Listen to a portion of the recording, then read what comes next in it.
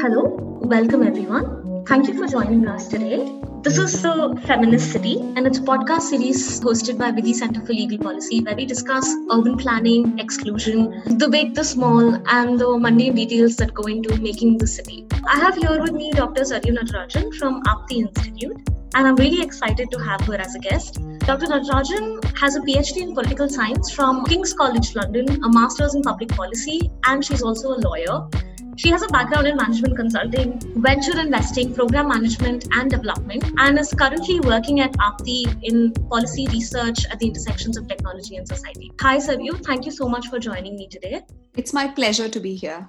So what I would like to do is talk to you a little bit about the work that you did during your PhD. If I understand correctly, your work had involved researching migrants in Bangalore. Could you tell me a little bit about that? Right. Of course. So my work was a little bit about migration, but I specifically looked at political behavior in the context of housing. And it's impossible to think about housing in urban areas without sort of grappling with the question of migration, as it's very central. So that is very central to the way urban areas grow, and it's very intimately linked to the quest for housing for many in urban areas. So I think that the two sort of tie into each other very much. So what I looked at specifically was the way in which the urban poor navigate the state and the role of political intermediaries in enabling this kind of access. But more widely, I was able to look at some of the struggles of migrant communities, because fieldwork was in two communities that were mostly migrants. Some of the struggles of the migrant communities in participating in urban areas, in being able to access a range of sort of governance, both services and, participate in a certain way in state making and city making at the in urban areas. The gender aspect of this, and I think, we should come back to this in the course of this conversation. The big struggle is, of course, the visibility of the issue itself. And very often, and I think, you alluded to it in one of the earlier conversations we had as well, which is that the imagination of the migrant is very often male and very often young male. That's what I was actually just going to come to it. Primarily to understand, I think we all talk about migrant labor, and we see migrant labor even in our communities when it's like the city wouldn't work without them. But I think there is very little understanding of what specific challenges they face. And also this assumption, when we think of the migrant worker, it is a young, able-bodied male.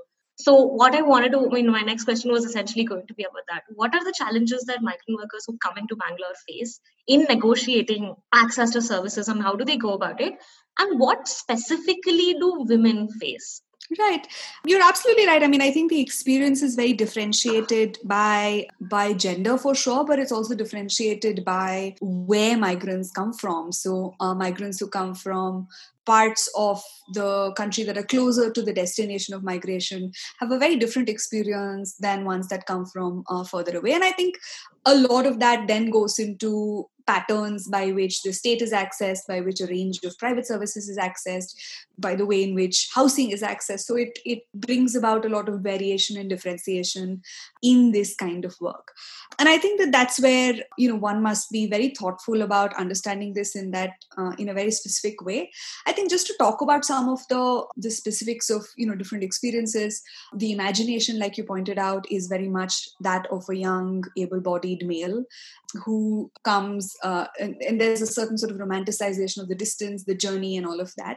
And then there's a range of other migrants who come in for a variety of other works. There is sort of the circular migration of individuals who come in from across the border. And Bangalore, speaking specifically of Bangalore, is very much located near, two states, Andhra Pradesh and Tamil Nadu, and you have migrants who come in from across these states as well.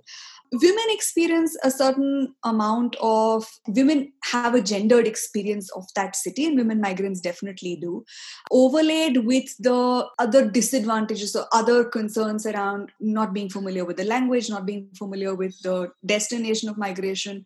There's also, of course, the gendered aspect. And one example which is often discussed is, for example, in the context of housing. Women experience a lot of struggle in being able to find safe and secure housing. And if you see see the woman migrant as having migrated for work, though female migration is much more complex than just labor-based migration. You would hear of a range of stories and a range of experiences around difficulties in accessing the city, accessing safe, secure housing where there's proper access to sanitation, and of course, sort of the elements of physical security. So I think that that's an important aspect in the way in which female migrants navigate the city. And then with all of this, one must take an intersectional approach. And if you think about sort of the challenges and what multiplies some of the challenges in accessing urban spaces, participating in governance more broadly, you have to think about the various categories or the various identities one inhabits in being an urban migrant, in addition to, so of course, the category of just being an urban migrant. So I don't know if that was a complex answer, but I think that it is very much an interplay of sort of different concerns that mediates how one accesses the city. No, absolutely. Thank you. That was actually very illuminating. What I was curious about to understand, if you could talk to me, is sort of what are the chief challenges in that if there is a woman migrant worker who's coming from a neighboring state, how do they go about accessing housing at all in Bangalore? In the sense, do they usually come into the city with people that they already know in the city? Or how is it that they actually manage to secure housing in the first place? Do you think that you could tell us a little bit about that? Right. So this question, I guess, relates to the specific category of female migrants who come in for work. But the predominant story, and a fair lot of it is invisible, and there's also not more recent data about this, is that female migration is primarily marriage driven, and it's inter-district migration in the sense that women migrate because they are married and then enter the labor force, which is a completely different conversation in accessing urban areas because it's very much mediated through your family or through sort of, and there's of course a patriarchal lens in this as well, but it's mediated through the family, right? So you migrate in order to get married. And then there might be labor force participation post that, but that's a different set of concerns because you don't have to navigate the question of housing. What is emerging, and again, this is a challenge of the space, and I'd love to learn if there are sort of different views or more available data on this, but we know very little about female migration for work, and this typically is linked to a few industries where female participation of the workforce is more gendered or rather more dominated by women. And I think that this is a fairly small segment, but growing one as well. So the challenges are very much dependent on the way in which women have to navigate the city in general, but overlaid by the fact that there are often no social connections.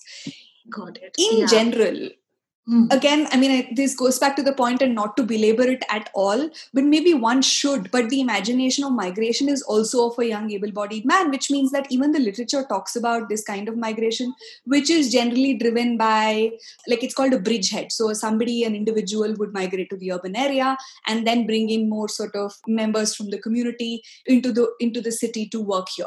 So both the job and access to the city is mediated through this bridgehead. We don't have a wide range of empirical evidence about female migration. But having said that, I think it's something that is starting to get onto people's research agendas. There's a whole lot of scholars who are thinking about gender and migration and participation in platform work. So it's very much at that intersection, but there is a certain invisibility. And I think that that's something to think about. And I think the other sort of point I'd like to make here is that female work, right, is so it's invisible for two reasons. One is it's work by women. And the second is that it's very often work that's performed in private spaces, and it's not often visible or apparent, with the exception of a few professions. And I think that also in some ways plays into the imagination of what a female migrant is. So I think, I guess the answer is I can answer your question, but only in part. But what I'd like to do is to point out the fact that there is a need for much more empirical evidence on this question. No, that makes a lot of sense. I understand that. I'm going to come to that a little bit in terms of why is there the problems with the lack of data and empirical evidence about this. But I was just curious because as you talked about it, women is, as you said, the dominant pattern of migration is often through marriage, right? As inter-district migration, as you mentioned. So what about children of migrants who come into the city? In the sense, do they often travel? What happens with childcare when there is a lack of secure housing? In a sense, in your research, did you come across how these communities manage this in this context? I don't have direct empirical evidence, but I do have anecdotal data. I think what I did observe in the community was that it's very much, driven by the community. There's a whole lot of, particularly in the context of the Contract Labor Regulation Act and certain legislations on hiring migrant workers, there's very much the provision that large employers need to provide for creches and childcare. So that dimension is attended to. At least some imagination for this exists in the policy framework. But having said that, I think the implementation of what exists on the ground is very much a far cry. It's very much driven by communities. So you'd have, at least what I observed in the sites that I did my fieldwork in, was that you'd have women taking care of multiple children sometimes. So it's very much a community activity. But I do think that there is a genuine concern here, because you don't have any sort of safe, secure childcare. It's often you have transition schools, or like schools for, like they call bridge schools, I think, for children of migrant workers to enter local schools. And you need that because of the language, medium of instruction, all of those concerns around sort of migrating from one place to the other. But on the ground, there's a huge variation in where and what and how this is enacted. But, this is, I guess it's anecdata that I have from my work in Bangalore. Thank you so much for sharing that. I think the next question that I think I have is about the institutional response itself. As I think we've talked about the ways in which different migrant workers, or even there are different migration patterns, right? How do institutions in Bangalore respond to the needs of these communities? In a sense, what is there? Could you tell me a little bit about that? Because in talking about how do they approach them in terms of provision of services? And in this context, is there any special attention given to women migrant workers or women who are migrating into Bangalore? Is there that imagination itself at that level in terms of their policies or decision making? Right. I think in order to answer or begin answering that question, one must think about the political economy question here. And this is something that's talked about fairly in the literature, but one of the big challenges in thinking about institutional responses is that institutions don't necessarily have the political incentive to care, right? So migrants, particularly those that come from other states, experience huge barriers in being registered to vote. And in the absence of having a vote, being able to find avenues for expression in the policy sense is a bit constrained. So why would, for example, and this sounds horrid, but why would a rational, self-interested politician who cares about the next election pay too much heed to migrants, right? Whether it's, male able-bodied migrants or sort of wider range of experiences in the context of migration. So I think that is something that must be a framing thought in unpacking migrants' access to urban areas and female migrants' access to urban areas. And I think so that's the first sort of leg of the problem. The second, of course, is a certain invisibility around the way in which migration happens and the way in which female migrants especially do their work in urban areas. So a lot of female work is typically domestic work. It's in garment industry, so there is a certain visibility there. More recently, in the context of platform economy work, which is like home services, like salon therapy, those kinds of services are also performed in homes. So they're not visible in the physical, corporeal sense. So there's a certain invisibility on that. And then there's broadly challenges around data because, as you might know, in the context of the recent conversations around migration and the pandemic, the state kind of suggested that there isn't enough data for us to have a meaningful policy response in this context. So I think just being aware that it's both a political economy and a visibility/data problem is very important in thinking about, what's wrong or what mediates access. Why do migrants struggle? Both these reasons are relevant in thinking about this. And of course, the other sort of tropes that exist and they pop up, this may not necessarily have to do with specific responses at any point of time, but rather are issues in the context of elections, like migrants are taking away jobs or, some kind of language configuration. So those are other kind of issues that also exist in the context of migration. And this is gendered because women additionally need to navigate, just being women over and above all of these issues. So I think that's something to think about in the context of migration here. Yeah, I mean, this actually brought me to two questions about this. One is in terms of the visibility itself. I think one thing that happened during the pandemic is also a hyper visibility on migrant workers, right? In a sense, we saw images of migrant workers literally walking back to their homes. And do you think that this kind of awareness of this state of affairs causing any change in the responses, and what should ideally be, what is a good institutional response in your opinion in terms of in catering to the services and needs of migrant workers in Bangalore? Second is the question I think I wanted to I would love to hear what you think is in terms of not just internal migrants but external migrants, because I think the narrative in the last year has been also about Bangladeshi immigrants who are taking away jobs from the country, right? There was a particular type of storytelling or narrative around that, and in the way in which there are people from certain communities in Bangalore who are also been targeted by the police. And so I was just curious about how does this affect the women in these communities, in the sense, because I think when we think about Bangladeshi workers, I don't know how many people imagine, a woman who is trying to take care of her children and working in a particular area in Bangalore. So yeah, I'd love to know. Right. Both those questions are incredibly interesting and terribly hard to answer. So I'll try. I'll try to answer the second question first. I think the question of internal migrants versus external migrants, I think the additional challenge or the additional sort of concern with respect to external migrants is this layering of the political discourse, which brings about a paradoxical sort of hypervisibility with an unwillingness in a certain way to respond to some of the very visible concerns that these communities experience. So I think that's one big challenge. I don't know so much about external migrants in the sense that my work didn't necessarily engage with, one wouldn't know either, with migrants that are not from India. And then there's, like I said, there's a whole lot of political layering here that one must unpack before one gets into some of these questions. But, speaking specifically of women migrants, right, there are sort of the visible markers of access and the ability to navigate the city or, have safe public transport. These are all things that you can see and in a certain way even measure.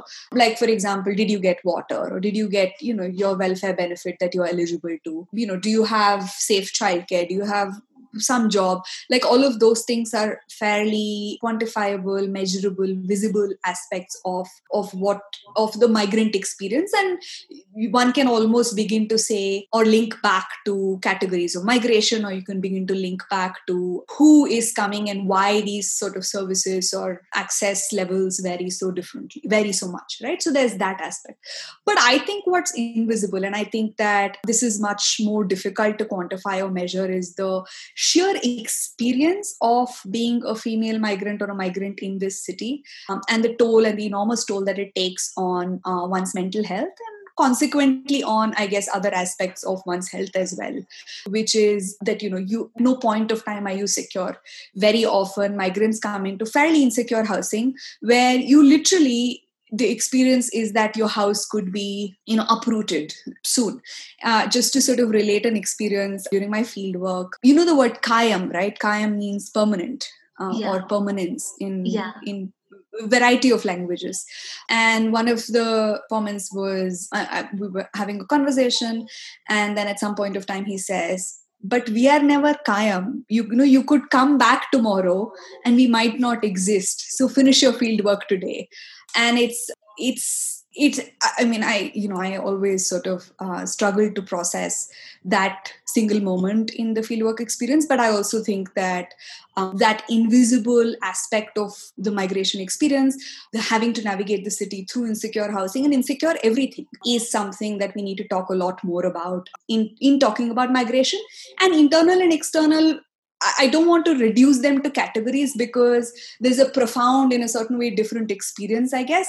But I think that, this invisible, mental, psychic, visceral sort of experience is something we need to talk a lot more about in the context of migration, overlaid by gender. Talking a little bit more about, what kind of response there should be, I think it's a harder question to answer. I think we need to unpack a little bit more about both the political economy and how that's the dynamics of it, because that is something that's changing as well as migration patterns change and evolve. They're also fairly geographically specific.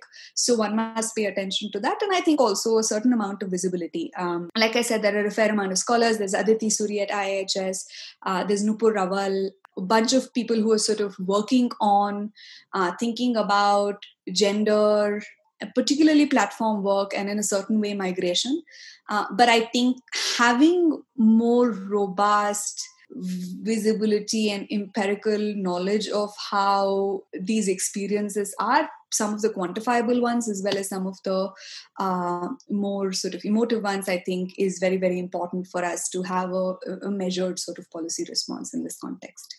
Got it. No, thank you so much. That makes a lot of sense. I mean, if I understand correctly, what I'm also taking away from this conversation is that while there is a lack of empirical data, there is also a certain sense that, like as you said, that I mean, something that I caught while you were talking earlier was that there is also a reliance of migrant workers on public infrastructure, robust transportation systems. And could you talk a little bit about how this affects? I mean, in the sense, I'm trying to understand, because I think some of the things that we take for granted, those of us who can navigate the city without having to rely specifically on public services, can, I think, become crucial or essential for someone who doesn't have those options, right? In a sense, I was just trying to understand, did you notice a specific, I mean, the importance of urban infrastructure itself in and around these communities, whether it's in the form of sanitation facilities, whether it's in the form of bus stops and bus services? In a sense, I'm just trying to understand what are the kinds of services that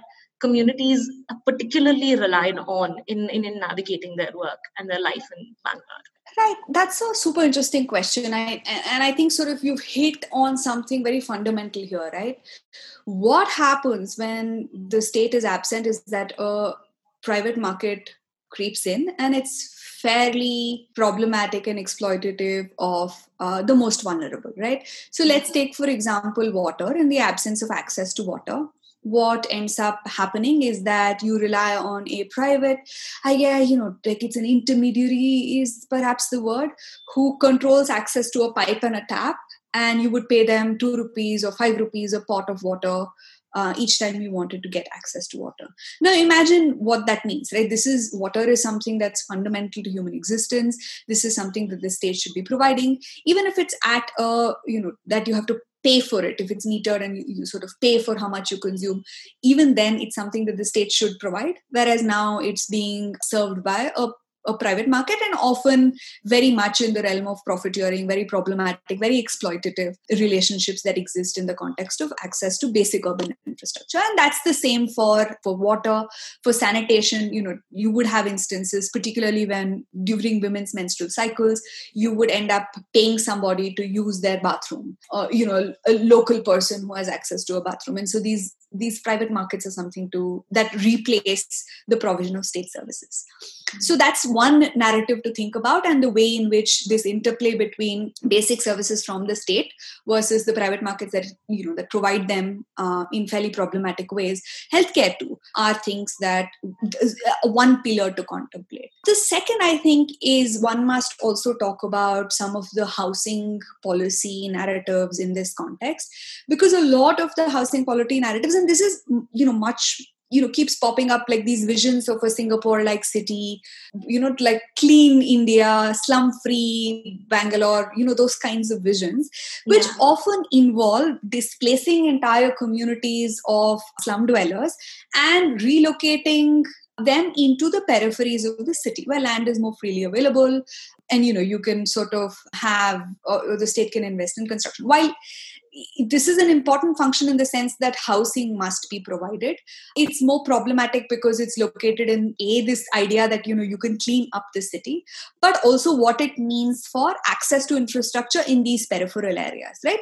We know in most urban areas, peripheral parts of the city are more poorly connected to public transport, more poor, like a lower availability of job opportunities. So a lot of the contestation in a certain way happens around that, which is that communities don't want to move, but the state is trying to drive entire communities to shift to the peripheries with these notions of sort of a clean urban area or whatever else, right? And also, of course, land is a very precious commodity, particularly in the areas closer to the city. And so the temptation is often to displace migrant communities, the poor, in order to replace it with, some kind of fancy glitzy construction. So I think that there's both these pillars that inform the way in which this access is navigated, either the rise or the existence of private markets, and B, the way in which these housing policy kind of conversations happen, which sort of brings about or results in a fair amount of conflict in the context of housing. So I think, both of these are important to think about. No, absolutely. Because when you were talking about it, I was just thinking about, what we learn in terms of when, at least in law school, when they taught us about even the Rehabilitation, the Resettlement Act and land acquisition. One of the things that I think a lot of us often fail to also consider, that it's not just resettlement of a community from one geographical location to the other, it's also the entire political economy of that space, right? The networks and the jobs and the opportunities that they have been able to make in the city, which is often, like, as you mentioned, there are more economic opportunities.